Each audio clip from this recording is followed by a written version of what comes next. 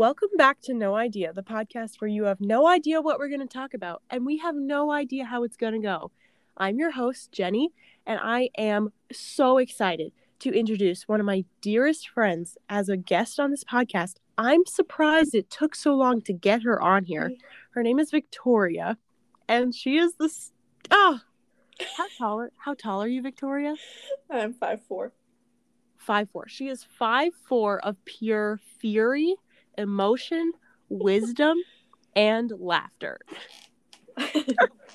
If that's a good description for her. But Victoria, please introduce yourself. Say hello. Hi. Yes, my name is Victoria Hedger, and my husband's name is Solomon. We do have one child in utero, so the family is growing. On the way. Yeah.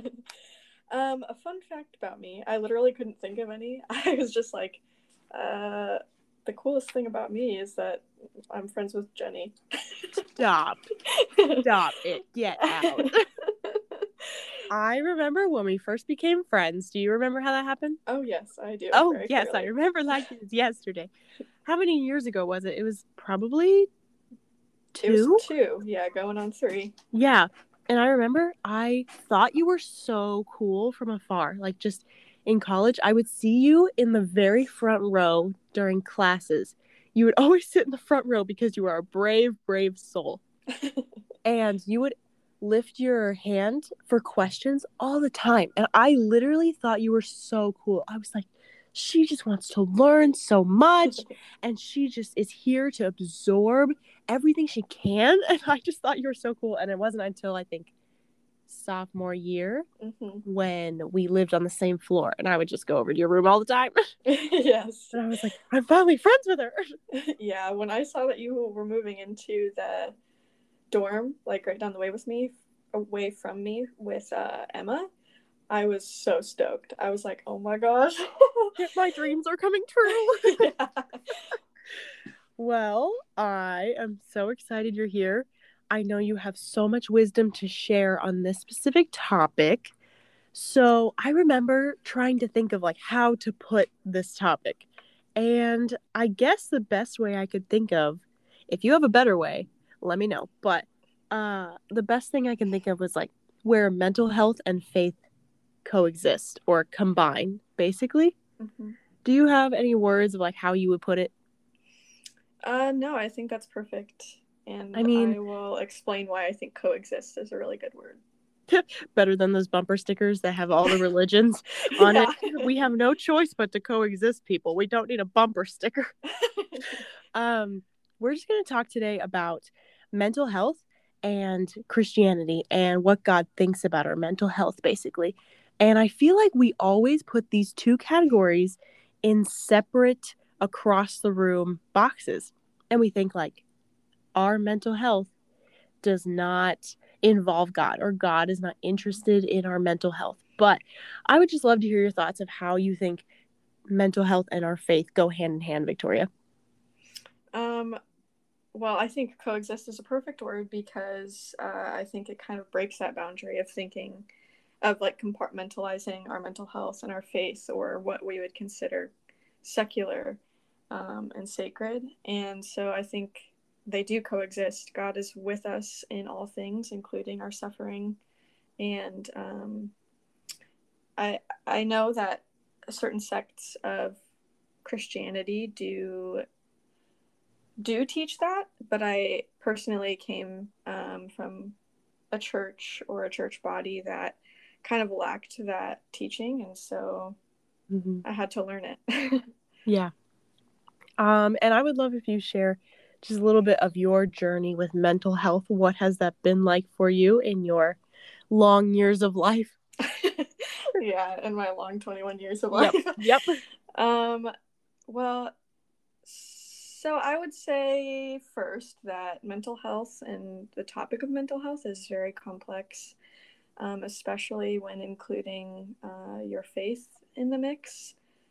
So there's going to be a lot of things that I don't talk about in my experience, just because there's so many little details, and the same goes for anybody who might listen to this who experiences difficulties in their mental health. So this is not by any means like the end all be all.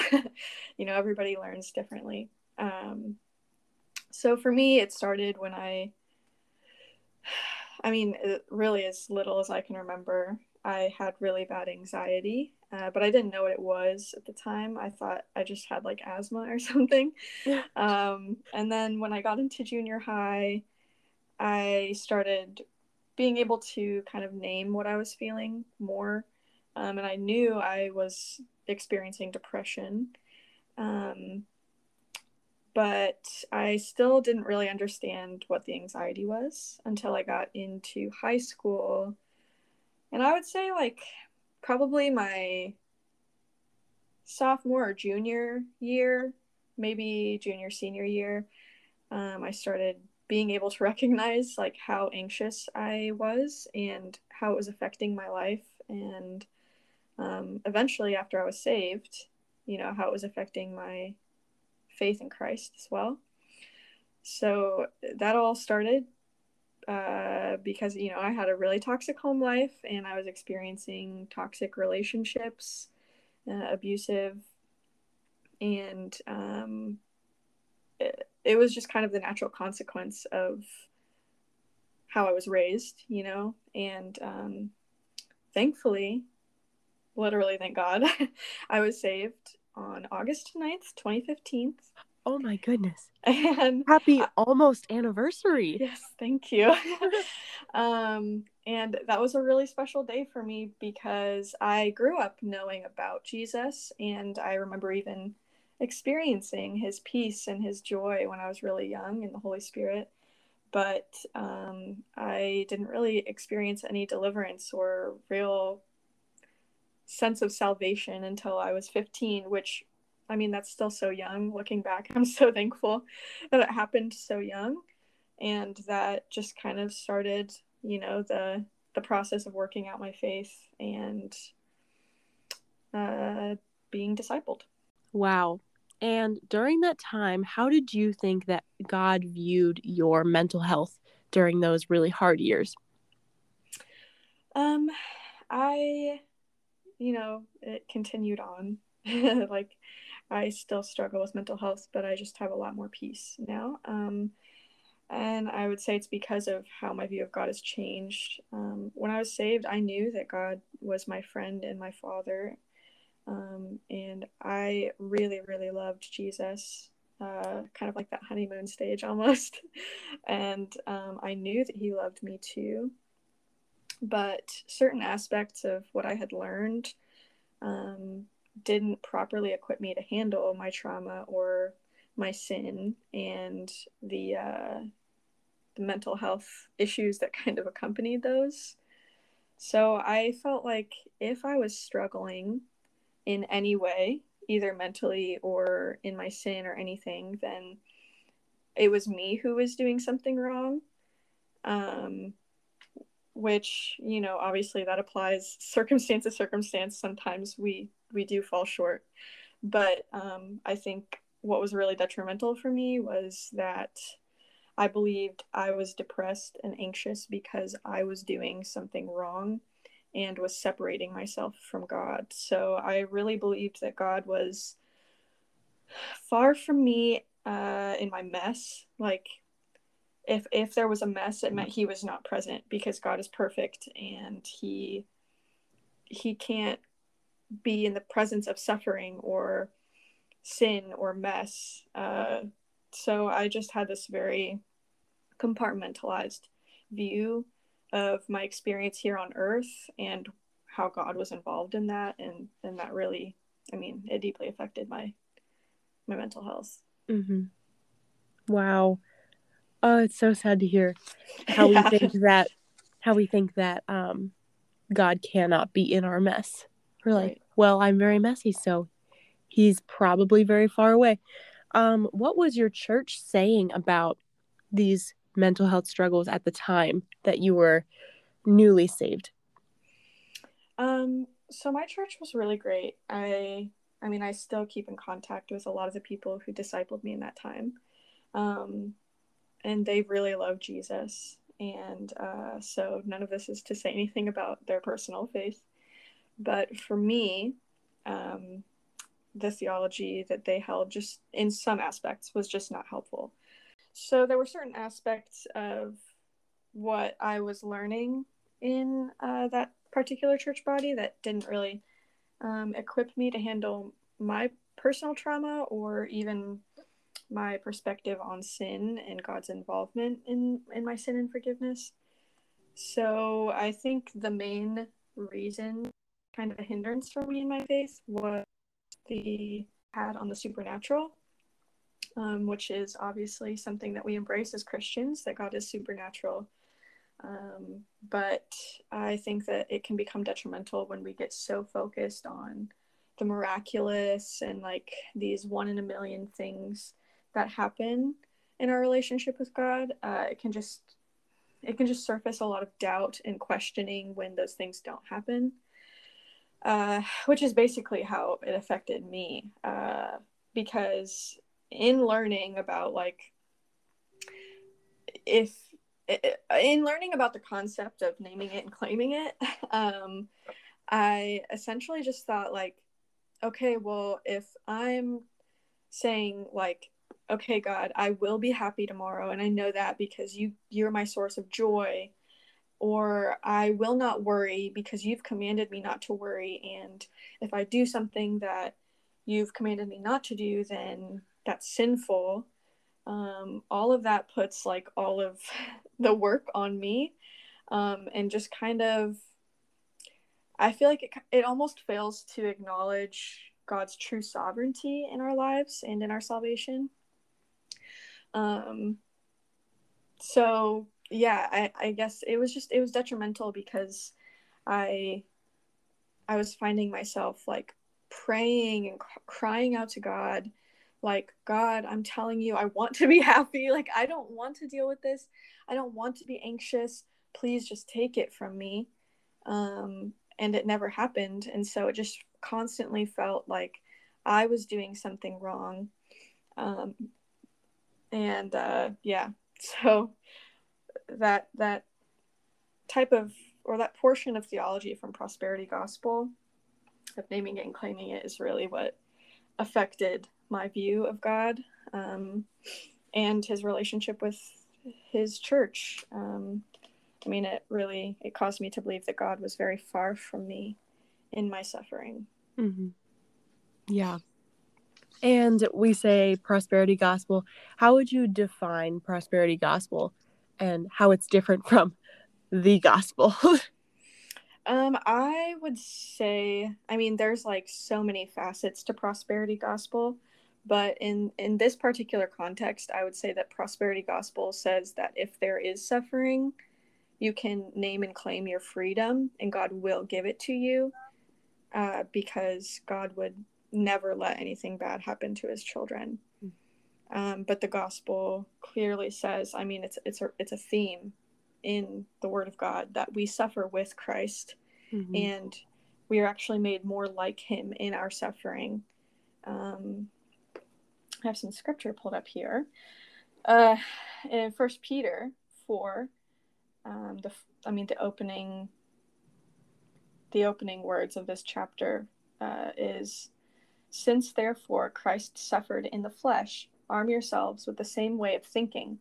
For whoever has suffered in the flesh has ceased from sin, so as to live for the rest of the time in the flesh, no longer for human passions, but for the will of God. And then it goes on, yet if anyone suffers as a Christian, let him not be ashamed, but let him glorify God in that name. Therefore, let those who suffer according to God's will entrust their souls to a faithful Creator while doing good.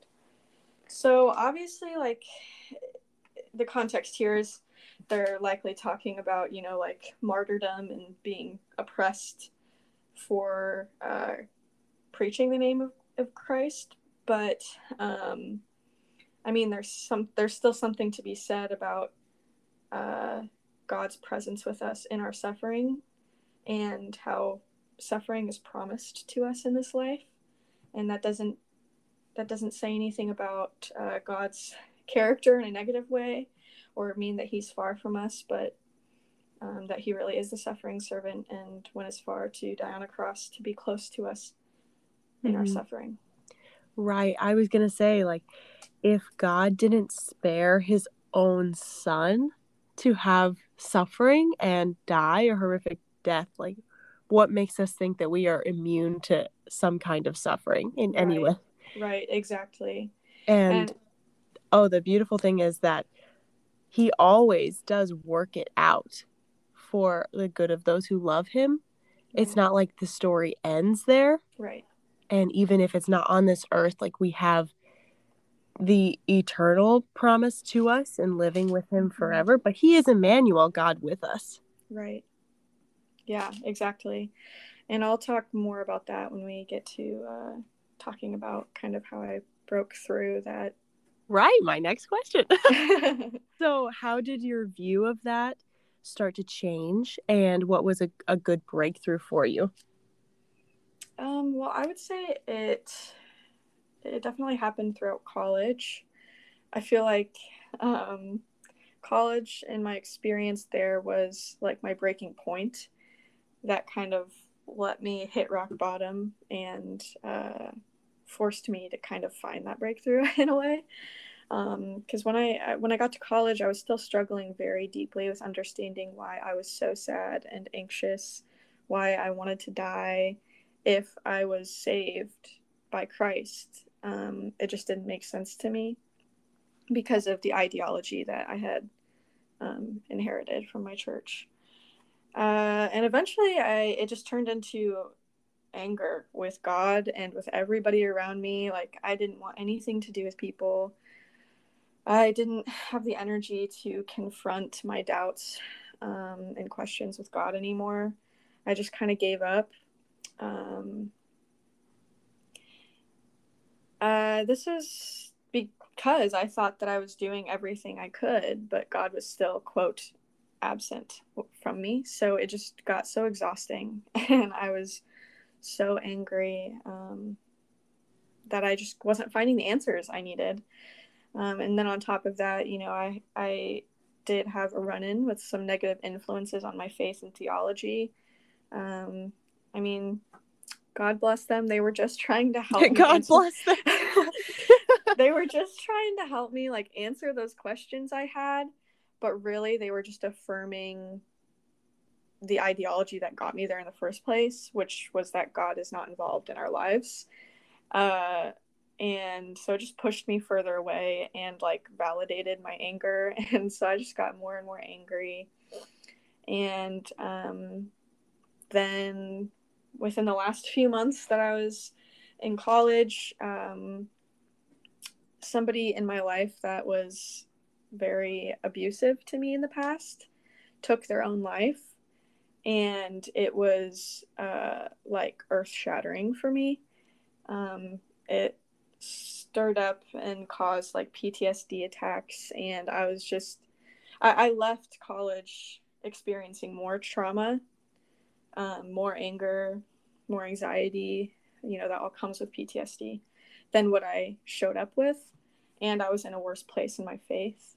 So it was a really scary time, because, like, I remember thinking at the funeral, like, you know, God, everybody's saying that you were there with him in his last breath and all of this, but if you were there, then why'd you let it happen? Like, it was just the same question over and over again that was so deeply troubling to me.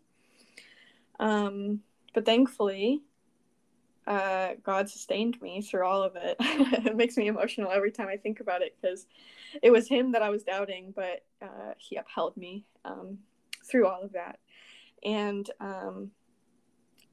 I praise God for that. And one way he did that was he gave me the gift of my husband, Solomon. Solomon loves Christ and is constantly seeking knowledge and wisdom from the word.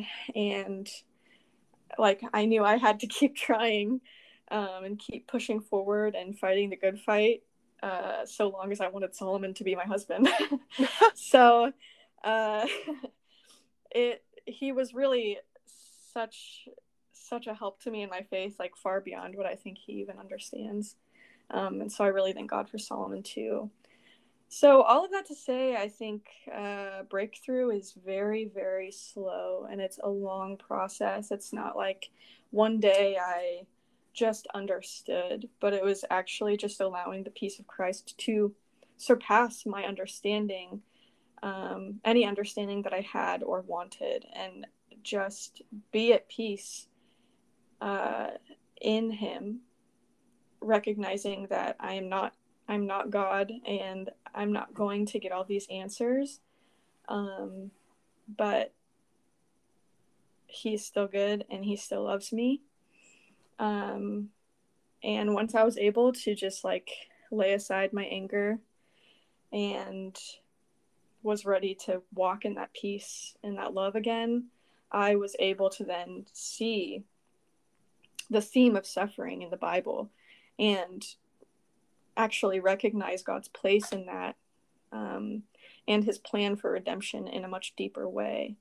Like, I always knew that God sent His Son for redemption and for the souls of men, but now that I recognize how our lives are filled with suffering, and that's just a part of our experience as humans living in a fallen world, like, that story of redemption is so much more meaningful to me, because like you said earlier, even if I can't find any hope or light on this earth, I know that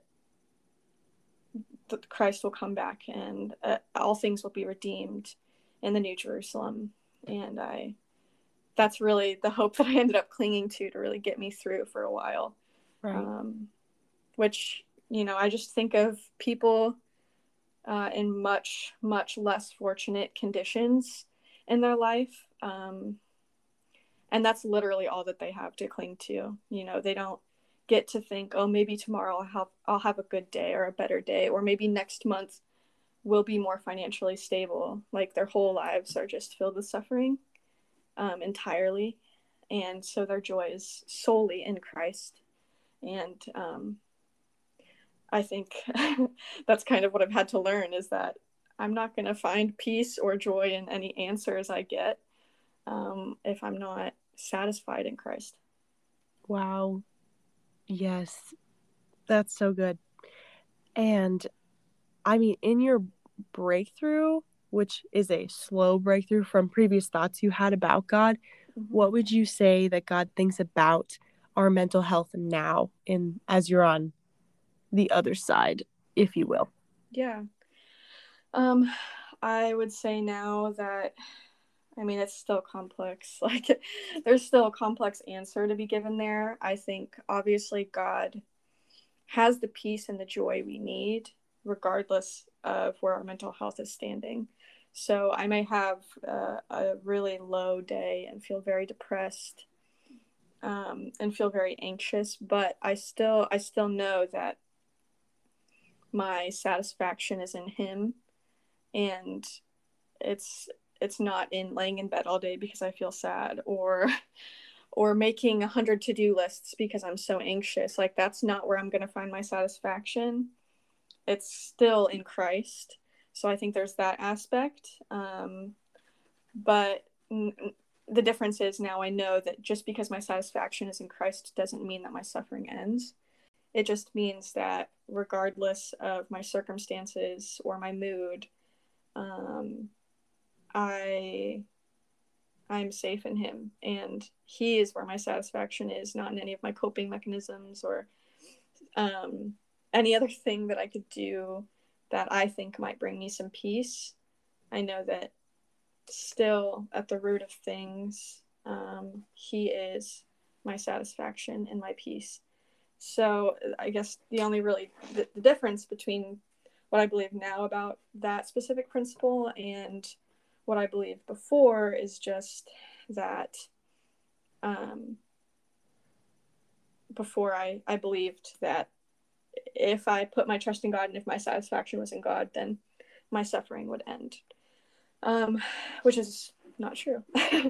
And also, just on top of that, not only is he my only satisfaction and joy and peace, but he is deeply involved and concerned about our health, including our mental health.